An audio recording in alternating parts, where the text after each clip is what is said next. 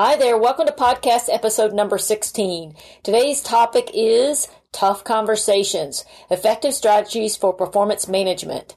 And today I'm talking with the Director of Talent Management, Ron Younker.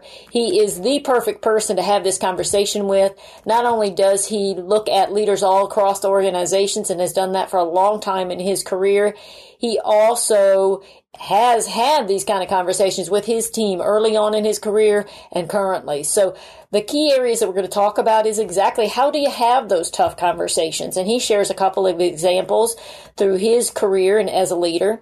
He shares an excellent performance management litmus test. There are 4 specific questions that you're going to want to be asking your employees and see what their answers are to kind of measure how well your performance management is going. He shares the power and simplicity of a wonderful concept called a how's it going meeting. It's a kind of meeting that would be very easy and to set up and to begin doing, and it would make a big difference in your leadership and how well you know what's going on with your team. So it's how's it going meetings. I think you're going to want to know about those. He has a bright idea that he's had leaders do around peer mentoring, and this peer mentoring helps with growth for leaders and provides support for leaders. So great concept that is easy to implement and could make a big difference in your organization. And there's one thing you should always do when you're having tough conversations, and we talk about that.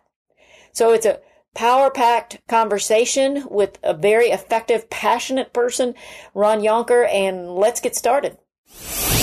Welcome to the Wake Up Eager Workforce Podcast, a show designed for leaders, trainers, and consultants who are responsible for employee selection and professional development. Each episode is packed full with insider tips, best practices, expert interviews, and inspiration. Please welcome the host who is helping leaders, trainers, and consultants everywhere, Susie Price.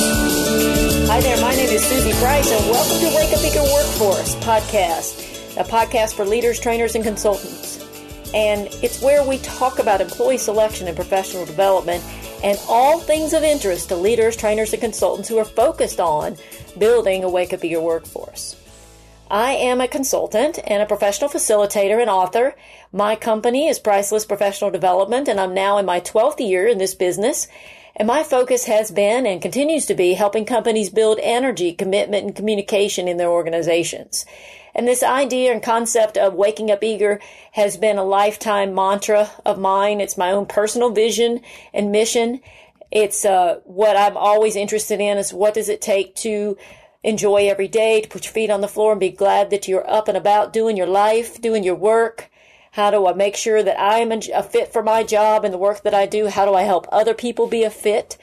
And so it's just, I'm my coach. Every good coach has their own coach, right? So I have a coach, and we were talking the other day about my unending desire to continually seek out new information and new ideas, to just continually up-level my ability as a coach, as a facilitator, as a speaker. And she said to me, "You're a seeker." And I really am a seeker. And I love to learn and know and collaborate. And so it is my joy and passion to bring this podcast to you. And it fulfills my mission and vision. And I'm hoping that it will be of great value to you. And so today's podcast, I do believe, is going to be of great value. The show notes for the podcast can be found at pricelessprofessional.com/performance. And so that you'll spell performance lowercase. But if you go to pricelessprofessional.com/performance, you will get the show notes, which will have links in there. And you'll also see where you can download my free iPhone, iPad app for this podcast. So that would mean that if you download that app, it'll be like other apps on your phone. You'll see my little face there. And anytime you tap on it, you'll be able to see any new episodes without having to go look for it or look for an email or wait for my newsletter. So you can get that podcast app for the iPhone and your iPad and listen anytime when you're walking the dog or washing the clothes. And there's also on that same show notes page, if you have an Android phone, or if you already have an iPod app that you listen to and use, you'll be able to subscribe using those links too. So you'll see that at the top of the page there. Let me tell you about Ron Younker and his background before we get started with the interview. He is currently the Director of Talent Management at Cobb EMC, and that is an electric membership cooperative for the North Atlanta metropolitan area. It's one of the largest electric co-ops in the United States. And so he has many managers and leaders that he is overseeing and building leadership and development and organizational development programs for that organization. And prior to being where he is today, he was involved in organizational development and training in companies like Colonial Pipeline, Southern Company, and Georgia Power. And for example, think about the number of leaders. There are 4,000 leaders at Southern Company. So he's had a broad view of seeing many leaders and being able to teach skills to those leaders, bring in programs around building skills. He also got a lot of national exposure because he participated on something called the Conference Board Committee, which is a national committee, and the subject was leadership development. And he was there with companies like Walmart, McDonald's, Google, Deloitte, General Mills, Bank of America, American Express, and more. And so he is tapped in and tuned into how do you develop leaders? What are the greatest tools? And what's so great about Ron is that he not only has the business experience in this area, he's very passionate about the topic. So you'll hear that in our dialogue. And prior to getting fully involved in the organizational development area in these companies, he has a finance background. So he was a treasury manager, he was an assistant to the vice president of human resources, and he held several supervisor positions in human resources and accounting, all at Georgia Power. So you have an idea of his background. Now, as you listen to the interview, you're going to get an idea of his passion and his very clear explanations on performance management and having those tough conversations. And let's go to that now.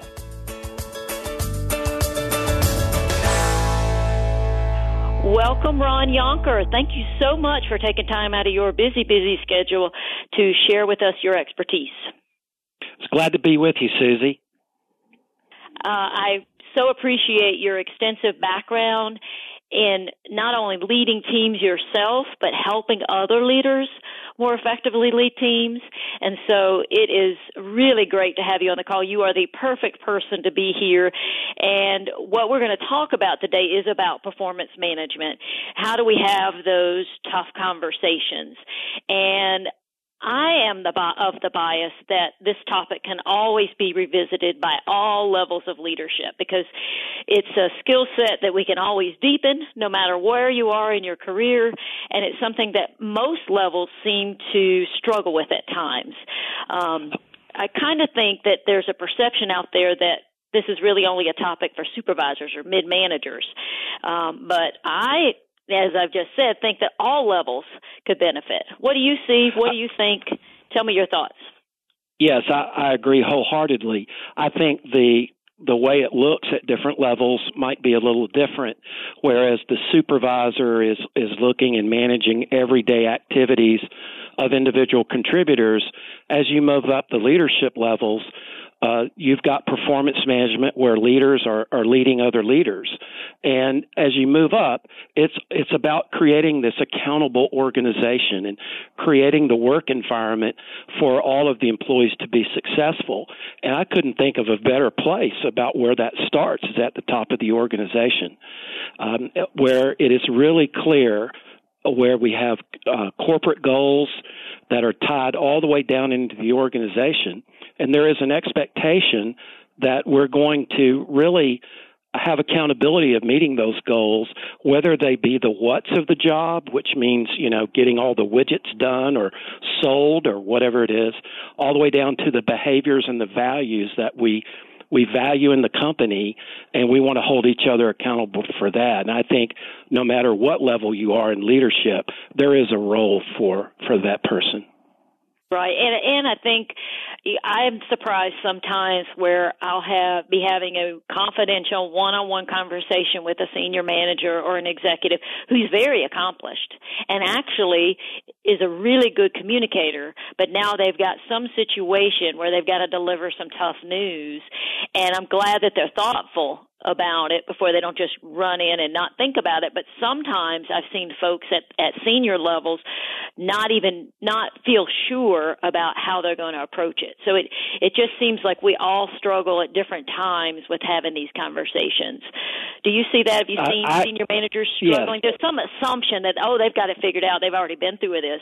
And that's not always the case. Yes, in actuality, my experience shows that sometimes leaders are promoted up into the ranks many times because of their technical expertise, their knowledge, and yes, they're great communicators, but they may not have experienced the full spectrum of performance management. They've not gone through the cycles of being full in that competency, but yet they certainly know the content of which they're responsible for, and giving crucial feedback never stops, whether you're at the first level of management or whether you're the CEO. And there are times where we need to actively listen to our subordinates, whether they're in the general manager level, speaking to a CEO or a vice president, or whether it's an individual contributor speaking to a first-level supervisor. For me, I think one of the key roles of any leader at any level is being able to actively listen and conduct a dialogue with the people when we begin to talk about those crucial conversations. If that dialogue opportunity is not there, then it's going to be a lot harder to get to the positive end result if we don't start there. Right, and it's usually what I see is if they either hold off on the conversation, don't have it, or they have it and they haven't really planned it out or thought it through, and it doesn't go well, or there's it gets worse. So I so much agree with conducting the conversation, conducting the dialogue, and I guess what we want to talk about today is what are some of those steps, what are some of those mind maps, so that I don't put off having the conversation no matter what level of leader I am, and so that I don't do the opposite, which is go in real quick and not have thought it through enough. So trying to find that balance. So what I thought we'd do today is have you share some examples of situations that you've seen around performance, and then kind of go through, kind of dissect it and talk about what happened, what worked, what didn't work, and hopefully it'll give every Wake Up Eager workforce a leader some templates and some thoughts to kind of edify and grow and learn their ability around performance management. So let's start out with a situation that you're familiar with, that you can give us kind of the parameters, and let's dissect it. Great. Well, I became a leader for the first time in 1984. I was a first-level supervisor, and I inherited a group of about 6 people. And, I didn't really have a lot of training, but I had some mentoring and coaching from of course, my manager, who helped me, and I think that I had exhibited some of those competencies even as an individual contributor. But what I quickly found out through experience, and I'll share one specifically in just a minute, is that there are so many reasons why employees don't meet expectations. And what I may be thinking about why they're not meeting expectations may not actually be the reality, and that's why I go back to how important having consistent, ongoing dialogue with your employees is so important, and how knowing your employees is critically important. I recall a situation where I had an employee who was very technically and academically trained at the top of their profession, and I was in the human resources organization, and I couldn't have asked for a more technically proficient employee. But when the person was doing project management, working with other departments, had some deficiencies in their development around the areas of taking full ownership of their work, like they owned the company, and owned this project. And so it came to my attention through one of our internal clients that this individual that reported to me really wasn't coming across as customer focused and was complaining that they couldn't get something done and it wasn't their responsibility and, just wished they could do something and whatnot. And the internal client came to me and says, we got some issues here. And so I got with the individual and I had that open discussion, and I remember this was one of my first times to really have some what I might call constructive tension, and how are we going to get this out on the table? Yeah. Go ahead. No, I'm just saying, constructive tension. That's a great way to describe what that is. Yeah. You hope it's constructive, and in this case, I'm sure it was. But that's it great. It was, and what I learned is that sometimes it could be we need to look inside our own self and look at, did we clarify or did we make the expectations very clear? And during the conversation with this individual, I realized that very sincerely, this individual did not think they had the accountability and the responsibility to make decisions at the level that they were at. And that was the root of the problem. And it wasn't that the person couldn't do it, didn't have the skill set to do it. They didn't think they could do it. And so we got all that out on the table, and we made a little bit more of a clarifying statements about what this individual could do, that they had the ability to go and call others in other departments and ask them to do things. And if things weren't happening, then, they could bring it to me, but they had accountability to go work on this and solve these issues themselves. They had the full accountability to do that and responsibility. And I've watched this person turn it around, Susie. He felt liberated. Some kind of confidence came over him. And we decided to keep following up every week on the issue. And I saw where he got it. And for me as a supervisor, that was a great reward to see him turn it around, begin to take accountability for his work, and helped him years later as he eventually moved into leadership himself. So that is what I would call, Susie, a positive story. And I have one, though, however, that didn't go that way. And I wanted to stop and see if you had any questions about this first one, and I can quickly share you about the second situation that didn't go that way. Good. I'm so glad you brought two. So what I love about this is there is tension in any kind of discussion like this. And yes. What a gift. And it's a reminder of, if you're willing, you're a new supervisor, this is your top technical person, you don't want anything to go wrong with this person in the job, but you have to have that conversation. And the fact yes. that you did, and it was a gift you gave that person, because you had the conversation, you got clear on what he needed or she needed to turn it around, and he did. So it's just such a gift that you had the conversation. And do you recall how you opened it up, or maybe even how you do it now when you're, because we do get stories in our mind about, okay, why isn't he doing this? And we can get kind of yes. frustrated with the person when we haven't had the dialogue. And like you said, we sometimes think, gosh, they should know this, or yes. we're not sure that maybe we've done something that's gotten in the way. So do you recall, or in general, how would you open a discussion like that with someone like yes, this in a situation? Yes, thank you. I would say the most important thing to do is to be very specific about the behavior or the actions that are not meeting the standard. What exactly is it? Describe situations that illustrate where the shortcoming is, and focusing on those situations or behaviors and not necessarily on the person themselves, and start there.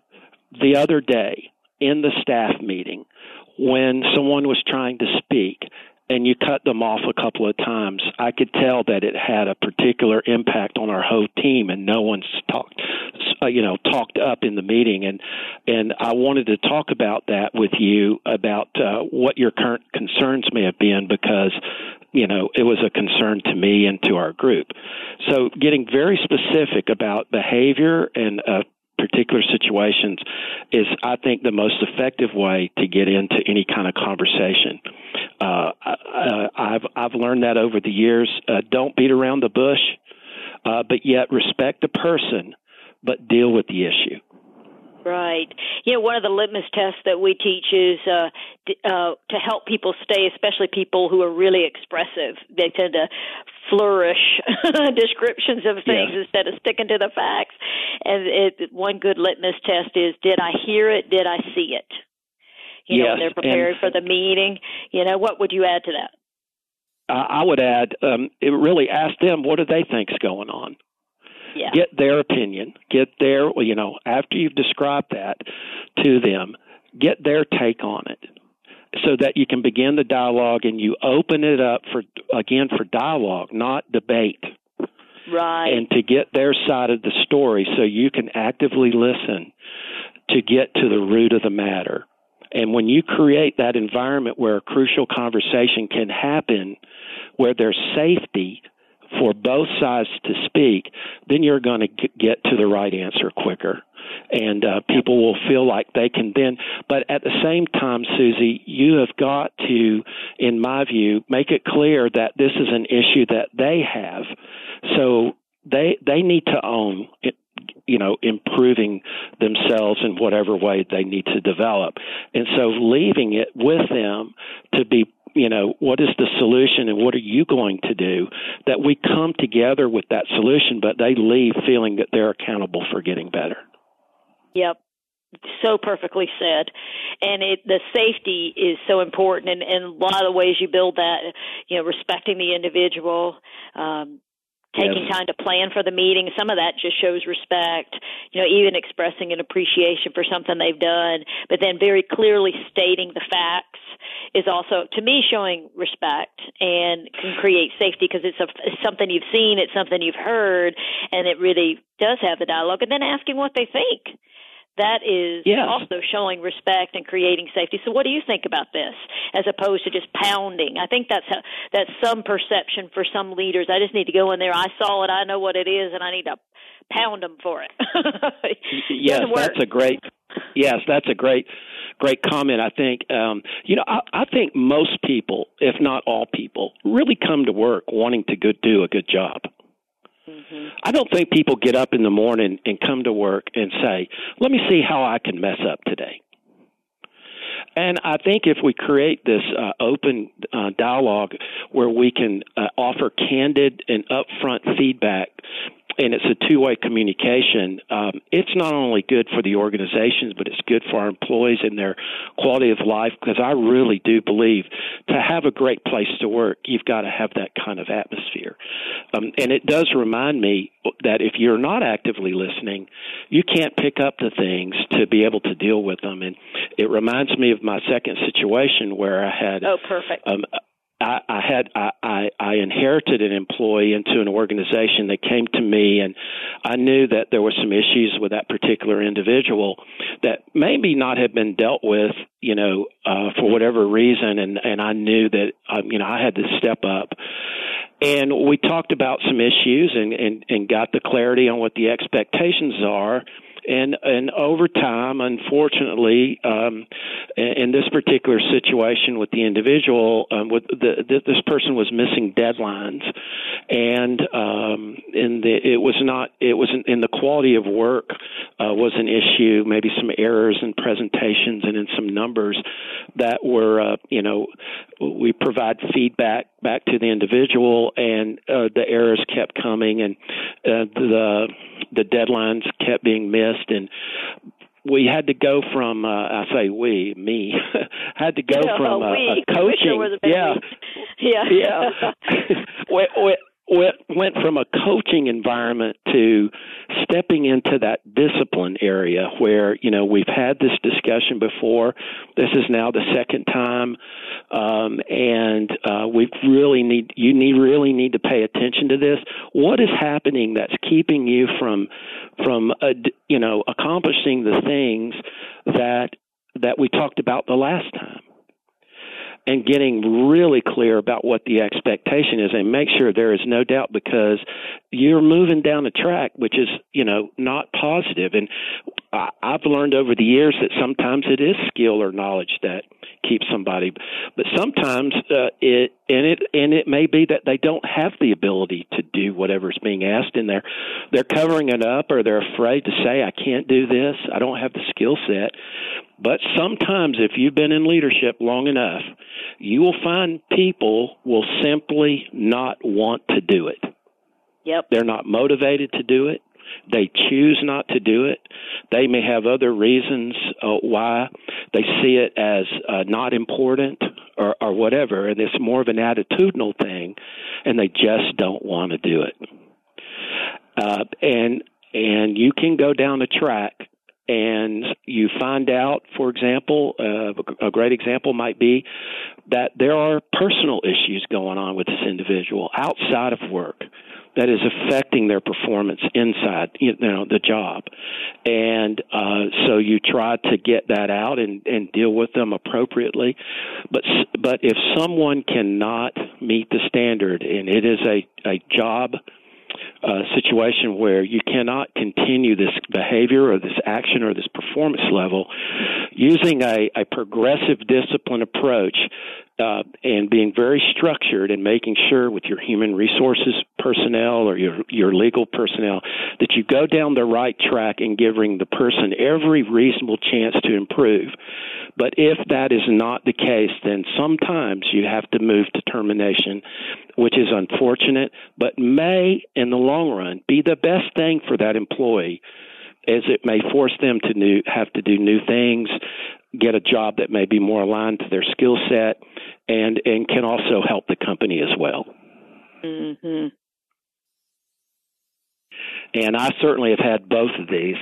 And then I would say the third thing, we talk about development, but for some leaders, even all the way at the top, it's tough for us to recognize people for great work sometimes. And you say, well, what do you mean by that? Well, I'll never forget when I was, again, a first-time leader, I had an individual that did an outstanding job, just outstanding. And I wanted to recognize this person, extraordinarily recognize them for their work. And so we had an organizational meeting. There were 100 people in the room, and I thought, you know what? I'm going to ask this person to stand up, and I'm going to recognize them for the great work. So I went to my vice president, and I said, hey, I'd like to recognize so-and-so, and I'd like to do that at the end of the meeting. And they said, okay. And so I stood up, and I asked the person to come up to the front, and I saw a little hesitancy from the employee. And I thought, uh-oh, what's wrong? And they stood up, walked up, and by the time this employee got up to the front, I could see the perspiration all over his face. And I'll stand up there and I said, I would like to congratulate, this person for a great job that they had done. They had went beyond expectation, and let's give a big round of applause for the great work. And I tell you what, I thought he was going to pass out. Oh, no. Yep. And I didn't realize that, I should have known he was an introvert, number one. Right. And getting that kind of attention and being put in front of a group was not a recognition. Yep. But probably if I'd gotten the CEO to write a little handwritten note to him saying, hey, Ron, talk to me about the work that you had done, and I just want to say thank you for what you've done. It's been an incredible thing, and on behalf of the company, I just want to say thanks. Probably would have meant much, much, much more than me standing this guy in front of all these people. And I can't tell you what I have learned so much in leadership at all of my levels of knowing my people and what really would work in recognition for them, being fair to everyone, but not necessarily the same. Right, right. And so when we give feedback, I want to make sure we talk about both developmental and also let's not forget to recognize our stars and do it in a way which is really meaningful for them.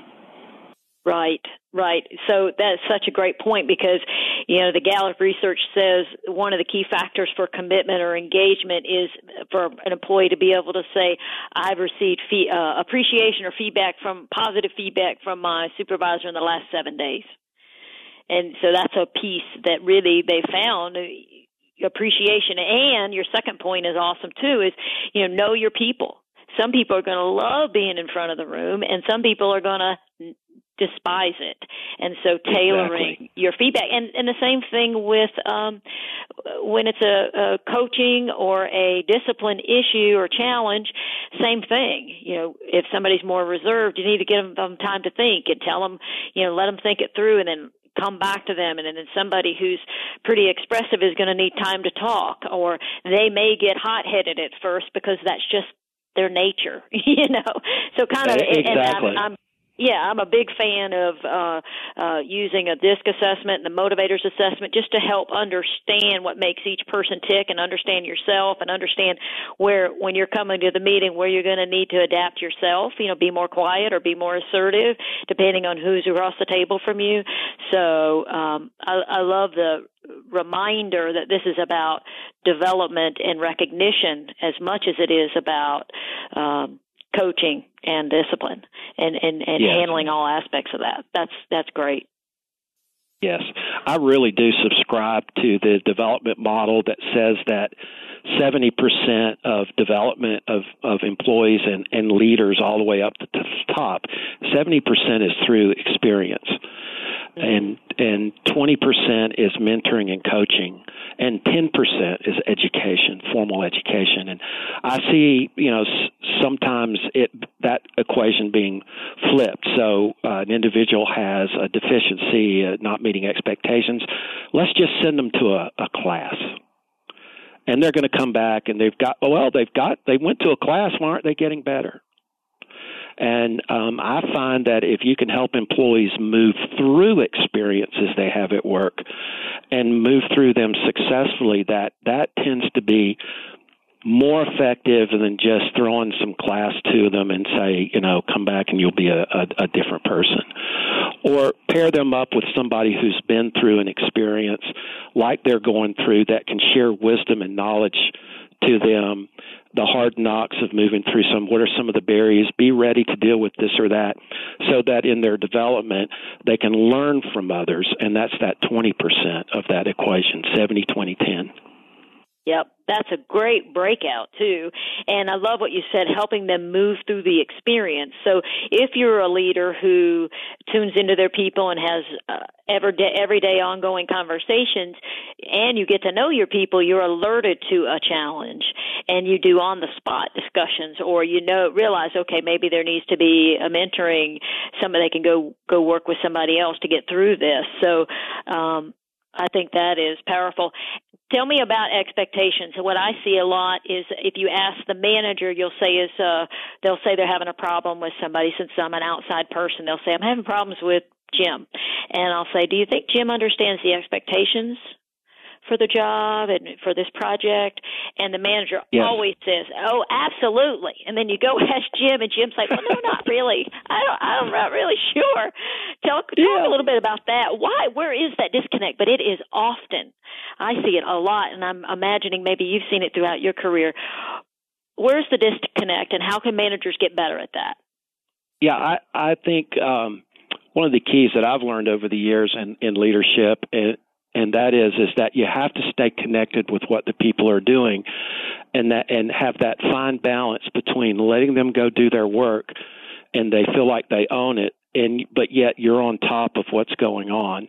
And for me, I've put together these how's it going meetings with my employees. It's a regular meeting. Employees know that it's coming. We have an opportunity to share what's going on in the business. What support can I be of them? What are some hurdles and barriers that they're facing in their work? They know they can always come into my office anytime, but this is a very prescribed time. I know it's coming. They know it's coming.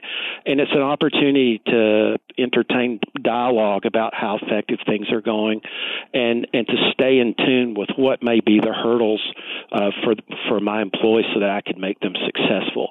I have found that has been incredibly beneficial to me. I learned it from a mentor leader that I had who told me, you need to stay in touch. It doesn't matter what level you are. If you know what's going on, then you can be of help to your people. You can give them wisdom and discernment. You can help them think through their issues where it's needed, but at the same time, you allow them to go back and do their work. And for me, that's where I get a lot of information about how's it going. And then staying in contact with the customers that we serve internally, and just making sure that we are hitting the mark or exceeding the mark for our clients. And many times I find out how's it going through the people we serve. Right. And then how often do you have, like, I know there's no one set way to do this, but if people think, hey, how's it going, meaning that makes sense. So my next question is, well, I wonder how often I ought to do that. Did you do it once a quarter, once a month? What would you talk about? Give some guidelines. Well, I think it depends upon the situation. If you're in an active coaching situation where there are some deficiencies that are being worked on, I would say at least weekly. Where you're checking in with the person. This is more closely aligned to performance improvement. But when it's just a regular employee meeting their regular expectations in the job, there are no real issues. I would say every couple of weeks may be good to have a formal check-in. As you move up the leadership ladder, it may not be as often, maybe once a month, a get to know what's going on kind of session. But I think making it a regular expectation just really opens up the door. The employees, no matter what level they are, know they're going to have the opportunity to discuss the issues with their boss. Right, and it's set up, and so the people who feel better to plan in advance can, so they show up and they're ready, and then and like you say, setting up the expectation, because that's another Gallup engagement question that they say, and you see it, someone at work cares about, or my opinions count, someone's talked to me about my development, I know what's expected, all these things, and if you just make that part of your leadership model, having how's it going meetings, which is just the perfect way to label that, because it's intentional, the headline of it, or the way you describe it, and it's also casual. So it's not all formal. It's not a performance appraisal meeting. It's a discussion. And I think you might even have an agenda. You and I were talking about 4 questions that you're always after. Do you ask those 4 questions in this how's it going meeting? I do. What's the agenda? I kind of live by performance management principles that is not complicated. But if these 4 questions are answered in any given time of the year, let's say, Susie, if you came to my company and you walked up to any of my employees and you asked them these 4 questions, then you would know whether or not performance management was happening in my organization. And the first question is, what are the objectives that this individual is trying to achieve? Can the employee share exactly what their expectations are? Is it clear to them? Do they know what their goals are? They know what the target is, and that's what they're working towards. I would call it the what's of the job. Can they articulate it back to you, Susie? And then the second question would be, what are the behaviors or values that either the department or the individual is working on? Is it to be more customer-focused? Is it to think more strategically as part of their development that they're working on, and or that we've decided as an organization we need to ramp up some of our values that we hold dear in this particular performance period. And then I'd say the third question that you would ask one of my employees is, well, hey, how are you doing? And if they can answer the question of whether or not in the mind of their boss they are meeting expectations, exceeding expectations, that they have new things that they're getting better at, then you would know, Susie, that performance management is really starting to happen because they're getting regular feedback. And for me, it's during the how's it going meetings that I do that. And then fourth, the last question is, what am I doing to get better? So we always can improve. I'm my former CEO at Southern Company, David Radcliffe. I remember when he first came into the job, and the first thing he did was he showed everybody his performance review in his development plan. And and it was the message that everyone can improve no matter what level they are, no matter what job they're in. And so he created the expectation that everyone should be getting better, no matter how experienced they are. They could be learning something new. They could be giving away what they know to others who need to know. And so there's always opportunity to get better at what they do. So the 4 questions, they're simple. What are the objectives that you're trying to achieve? What are the behaviors or values you're focusing on? How are you doing, and what are you doing to get better? Those are great, and I think it's really great that the CEO showed his performance appraisal or review and what he's working on. And we always talk about that with the 360 as well, that once you've assimilated your results, you have a duty to go back and say in a summary statement or 2 or 3, here's what I'm working on. Do you have any other thoughts? Thank you for the feedback. And what that does is it just has everybody being more open about what they're working on, and to also understand that everybody's growing, and everybody's focus, including the leader. So I think that is great that he did that, and your principles are clear and easy for people to focus on. So when you're thinking about these principles and you're having a how's it going meeting, how would a typical how's it going meeting go? Would you ask these kind of questions? Well, I'd let them feel like, I try to let them feel like that this is their time. This is their time to update me on what they're doing, and how I can help them in what they're doing. And so I usually start off with, how's your week been? Now, I probably already know the answer to that. So given how much you normally are in contact with your people, you may not start off that way. But letting them start about how their week has been going, how you're doing, tell me about your work, where would you like to start? Let them begin to talk so that they feel like that, they can get out on the table what they want. And then I can always follow up with what I need. But I'd like for them to feel like that I am listening to them. They are important to me, and I'd like for them to start because they've probably come in with some thoughts and everything, and I generally let them start first. Right. And then we go from there. Mm-hmm. Okay. And then how long, what's a typical, is it 30 minutes, 45 minutes, an hour? No more than an hour. We try to do it between 30 minutes and 45 minutes. We try not to, really solve a lot of problems in there. We try to get things on the table. And if we can easily address something, we will. But it may be the outcome is we need to set another meeting and go over that issue or whatever. So Right. It's really kind of an update kind of opportunity. Yep. If we need to have a crucial conversation about performance, I'd probably set it for another time. Yeah, that's a different conversation. This is really, how's it going? Yes, how's it going? Yeah, how's it going? Yeah, and I always end up asking them, what can I do to help you?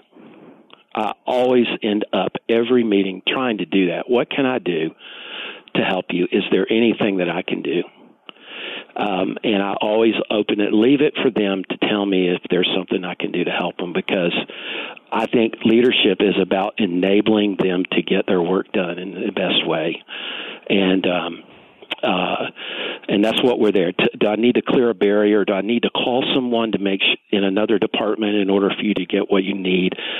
Do I need to give you more clarity on what the expectation is? Are you having some work environment issues I need to address? Right. What is it that I can do to help you? Yep. That's great.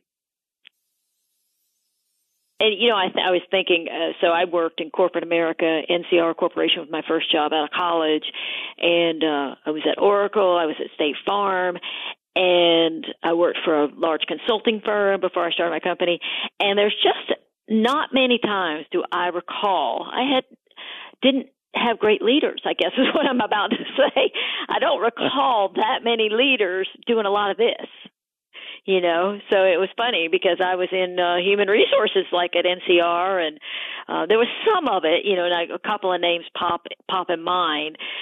So I'm sure that's how I ended up in this as a past 12 years doing this business, because there's such a passion for making sure that more of this kind of thing is done, because you've got so many people who need support, and if somebody was just advocating for them, like what you're talking about, I'm advocating for you, I'm here to help you be successful. Yes. What a difference that makes in someone's career and in their daily life, the level of stress they have or don't have. It's just so empowering, and it's not complicated. Well, one of the but I don't think it all gets done that often. Go ahead, sorry. Yes.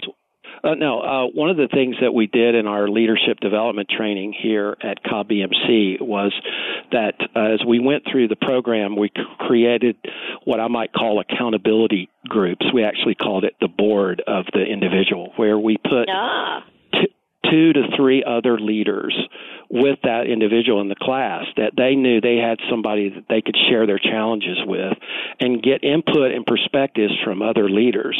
And that it was a very trusting environment. It was one in which it would be confidential so that they could share their challenges. And what they found out is that many of the same challenges that they have, the others are having as well. Well, how did you deal with the situation? And so you begin learning from one another, and it's a much more powerful learning experience than reading it in a book or listen to some expert come in from the outside and talk about what you ought to be doing back at your work. But when you hear it from cohorts, and they care about your success, that over time, I know some of these accountability groups have lasted for years.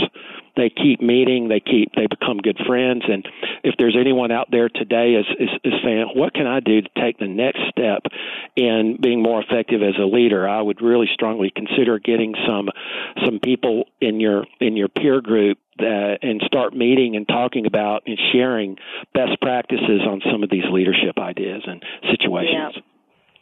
Yeah, because I can think about when I just personally think about my leaders, they were all, growing up in your career, good people that I liked. And so there was no intention not to do these things on purpose.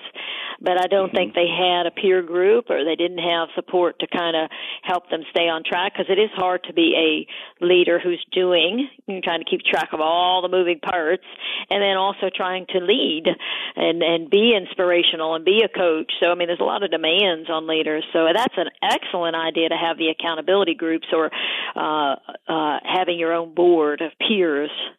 That's an excellent idea. And I would add also that creating this accountability so that all leaders have one mindset about what does performance management mean in my company. What does that look like? And I would encourage, those who are leading companies to ask the question, do all my leaders have a common mindset about how to set expectations, how to give feedback? We're doing it consistently across the organization. And so sharing best practices, creating environments and learning environments where the more you get together and talk about these things and what has worked and what has not worked, that you develop this common mindset that then goes to have an accountable organization. Right. That's perfect. And it really is doing what we're talking about individual leaders doing, and that is getting together and having conversation and dialogue, having the leaders actually do it together, somebody facilitating that so that you have this common mindset, which is exactly. And the setting the expectations thing, people don't really know how to do that. I call it setting a dashboard, but there's a whole facilitated conversation you can have that's pretty straightforward, that it somehow gets missed as well. So these are great reminders, and it is important to build that in a culture. And it's something that you don't have one class or one meeting. It's ongoing focus. And they need somebody like you who's passionate about the subject and kind of keeping all that on track, I believe. A lot of companies keep safety at the forefront of their work, and we all do. And we have safety programs every month, and it's just critically important. And you would say, well, I thought we got that last month, right? But but we want to have zero accidents. We want to be safe. I know at my company here at Cobb EMC, that is at the utmost of importance. And we continue to talk about it, and we have dialogue about it, and we learn from where the shortcomings are. If we had near misses or whatever, we talk about that. We share that knowledge. And I've often thought that as leaders, we ought to be doing the same thing. Yeah. You know, it's always fresh. It's always on the top of our mind about how can we learn, be a continuous learner to get better as a leader, and then let's listen to others. Let's hear about the situations of others and learn from things so that we can be more effective. And when leadership's got their act together, there's no telling what can happen in a company. Oh, yeah, absolutely. I mean, that is the perfect analogy or thought. I mean, that's so commonsensical. It's amazing that, you know, that we do that for safety. Why wouldn't we do it for all these important leadership skills? Because that's the kind of the beauty of leadership and communication is never ending. It's never like, oops, done, finished, you know, until we're not here. Went to that class. Yeah. Yeah. Yeah. And there's always new nuances. And if you love to learn or can create or cultivate a love for learning, it's very invigorating to think, oh, wow, I can get better at this. This is an ongoing skill development thing. So I love that. I love that about the safety programs. You know, I'm going to use that again, and I'm going to attribute it to you. Very well. I won't steal it. I will definitely tell everybody where I got that from, but that is perfect. Perfect. Great. So I appreciate everything that you've been sharing, and I'm just going to look through my notes for a minute here and see if there's anything we want to follow up on. When you look at leaders, you've seen many thousands and thousands of leaders in your different roles and throughout your career.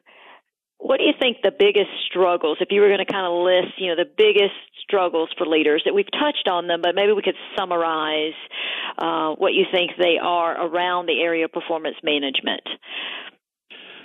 Well, I think it gets to what you mentioned at the very beginning of our discussion, and that is that we have a tendency to not deal with the issue head on and in a timely basis. We'll let things fester. We'll turn our heads. Let things get in the way. We may not have the courage to step out. We may not be comfortable with giving feedback. That's not something that comes naturally to us, and so as a result, we avoid it. And when we avoid it, then it can fester, get worse. It can hurt not only the employees' performance, but it can hurt the performance of our group. It can hurt the reputation. It can hurt the image. And so by just turning our heads, many times that is disastrous. And so having the courage, and I really do believe a leadership competency is displaying courage.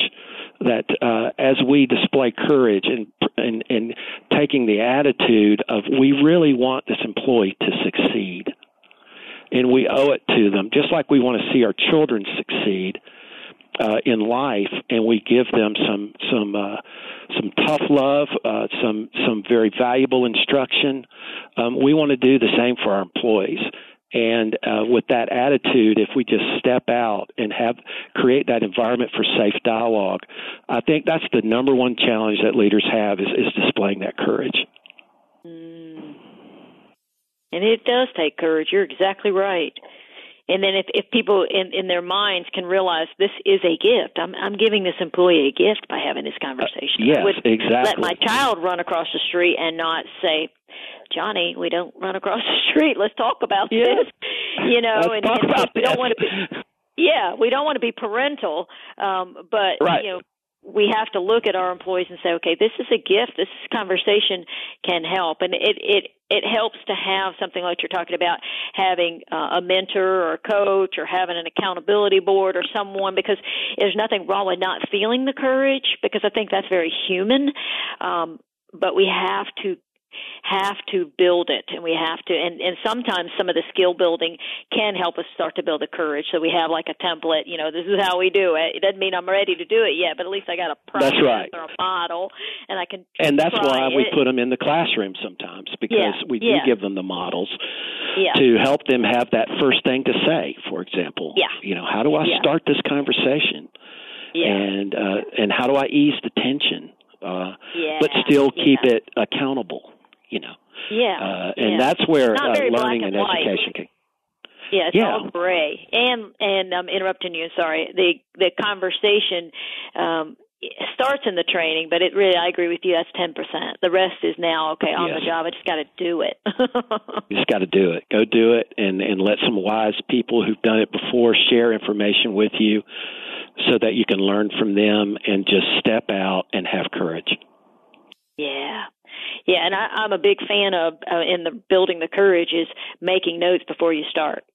Mentally have walked through it, mentally have kind of scripted it out, and when you're first starting, that will take more time than 10 years down the road or 5 years down the road. But I think that some people forget that you just don't shoot from the hip, because most of the time you're not going to really hit the mark if you do that. Susie, I couldn't agree with you more. I know a lot of research has shown that if you do write it down, then you've given it some thought, and it helps you. It helps you in this courage area. You have more confidence. You kind of know what you want to say. And in fact, you can even write down what's the first sentence I'm going to say. And with thoughtful notes, and you should have notes anyway, because this is documentation that would go into employees' file, and we haven't talked a lot about that, but that is so crucial that we document the performance of our employees, and both from a recognition standpoint and from a development, because you never know if you've got to go down that track where an employee chooses for whatever reason not to perform, which might lead to termination, and who knows what could happen after that, and keeping very good notes is so crucial to the performance management process that it just needs to be done. And don't take that for granted. And that might be the second thing I would say besides having the courage and not waiting or delaying the feedback. Take great notes. That's great. And it's interesting, too. So you got the whole practical side of taking great notes, one, to prepare to kind of build your courage and get more comfortable if the courage isn't quite settled in yet. Then you've got for follow-up and for the legal and corporate aspects of it. And there's even a third one, and it came to mind because someone had told me this, was someone who was very upset, long-term employee, very upset about how some things have been handled and was thinking about leaving. And the CEO of the company agreed to have a conversation with this employee. The employee approached the CEO, so it was at that level. And the employee, after the conversation, said he showed up and he had notes. And that meant so much to me, because that meant he thought about this. Right. And so the employee was upset. I mean, he instantly just saw that the CEO had notes and instantly read that as, okay, he took this seriously. He cares about the fact that I want to have this conversation. And so you've got the preparedness aspect of it. You've got the business aspect and the liability aspect. And then you just have what message that sends. This is a meaningful conversation, and I've thought about it. And that means I respect you, and this is important to me, and it's important to you. So it's really powerful, that whole just taking time to think about them in advance. And I would add this: if the annual review, many companies have annual reviews for employees where you bring in, this is the summary annual time to talk about your performance as a whole for the year. I would suggest to you that if there are surprises in that meeting, then performance management didn't happen well during the year. The annual summary review appraisal meeting should never be a surprise. Because if you're coaching, you're providing feedback all year long, someone is a star where they are in their work, and they should know about it. they should know before they go into the annual meeting a general sense of where they are in their performance, and that discussion should never be a surprise. Yep. It's just a summary of what's taken place all year long, and sort of that annual documentation of bringing it all together. Right. So you have been awesome in this call, and you've shared so many good tips and insights from your experience as a leader and from looking across leaders of big organizations. And I just really appreciate you sharing, and I can't wait to go back and recap all the key points. As we close out the call today, I just wanted to see if you had any final advice to leaders about this topic, and then maybe if you have some development tools that you like or use, you could share those as well. I would say, the role of a leader, when we look at the competencies or the job description of a leader, developing our employees should be near the top, whether it is getting someone ready to take our place one day and we're developing them and giving them experiences to be able to go to the next level, whether it is dealing with those who are not meeting expectations, that I would put that alongside getting stellar results. And when you think about your role as a leader, that both of those things are right up there at the top. Some of the resources that I have really liked that come from the Center for Creative Leadership. They have a lot of information, a lot of helps. They have these small pamphlets around giving and receiving feedback that you can get from them. Okay. They're out of Greensboro, North Carolina. They're one of the top leadership development places that I know about. Every year they're in the top 5 in the world for leadership development, and I have found that their resources are stellar. You don't have to read a 2-inch thick book. You can go get a pamphlet that really hits the target of what you're trying to find out about in terms of your leadership, and I would encourage people to take a look at the Center for Creative Leadership. Great. I didn't know about those pamphlets. That sounds great. Okay. Also, I would encourage our leaders out there today, if you want to just read a good book, it's indeed entitled Crucial Conversations. Mm-hmm. It's by Patterson, Grenny, McMillan, and Switzler. And I think it's a great book on how to have some tools for talking to employees when the stakes are high. Yep. Crucial Conversations is the name of the book. I'll put a link to it in the show notes, and I have an audible.com link, and I'm pretty sure they're on Audible too, so I'll put links in the show notes to that book. It is a great book, and they do talk about how to create safety when you're going to have a crucial conversation, and it's just one of those that'll be around for many, many, many, many years, having positive impact. Anything else? No, I think that's it. Okay, great. Well, thank you for sharing your expertise today, Ron. It has been a pleasure, and continued success to you and all the great work that you're doing over there at COBMC. And it's obvious they have the right person in the right role there.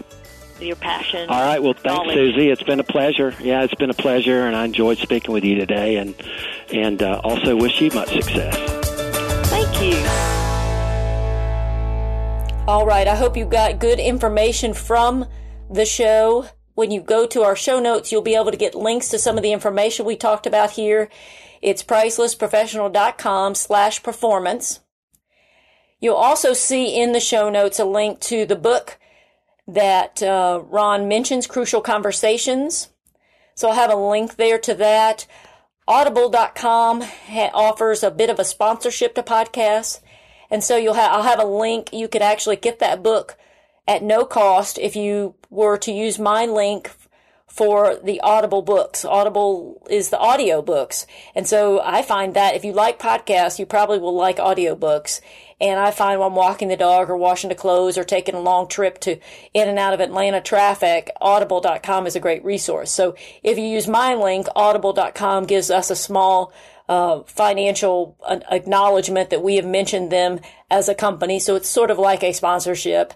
And what they do is they will allow you to have a complimentary download. So it won't cost you anything to download Crucial Conversations. And it includes a 30-day trial. So you can either keep it. Their hope, of course, is you're going to stay on and be an Audible customer, but you won't lose your book. So if you'd like that, it's pricelessprofessional.com/audible, AUDIBLE, and you can get that Crucial Conversations, an excellent book that everybody who reads it is interested in it, and it has been around for ages, and it will be around for many, many more years to come. Also in the show notes, I've got at the bottom of the show notes page a link to my recent newsletter article, August 2015. In that newsletter, I shared a 3-step thought process for diagnosing and taking action around performance. And as most of you who know me know that I like to use acronyms. So the acronym for the 3-step process is REV, R-E-V.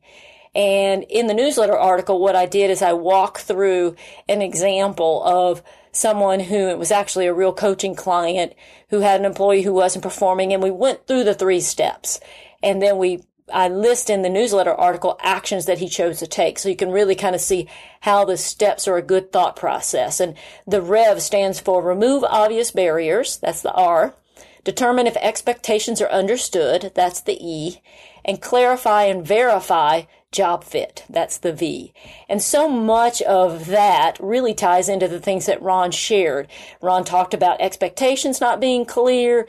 He talked about removing barriers, expectations, and do they have what they need, or is there some misunderstanding? So look for that link for the August 2015 newsletter and the REV steps if you're looking for some specific steps. And in future podcasts, I'm going to walk you through a process where I share 4 conversation preparation steps that I use for creating safety and discussing performance. It's another acronym, WPSA. And so those of you who have attended my classes or who have been on coaching calls are familiar with WPSA. It's a 4-step process. It's a conversation process. You do a warm open, you state the problem, you ask their view, you ask for their solutions, and you confirm agreement, WPSA. I have a little mini course on that, but what I will do is look for future podcasts around the WPSA steps, or shoot me an email if you are curious about those steps, and I can send you to a little mini course that I have on those steps. And my email is Suzie, SUZIE, at pricelessprofessional.com. Now, I've done some other podcasts that revolve around this subject, and I'll have those as links in the show notes. One is Being a Best Boss, and that's where I interviewed a best boss, someone who is recognized by his employee as a best boss. Another podcast was Best Bosses, Worst Bosses, and that's where I talk about 4 skills that leaders who are best bosses have mastered, and I interview 3 different people, and they talk about their best boss and their worst boss. And then third podcast that's related that I'll mention is how to train and retain millennial employees. That's where I talked to someone who had done research around millennials and what they want, and you could tie that into some of this performance management discussions and use that to help with this having the tough conversations subject area. So a directory for all of the podcasts that we've created so far is at wakeupeagerworkforce.com. And again, I'll mention it one more time. You can get the app and get the show notes for today's episode at pricelessprofessional.com/performance.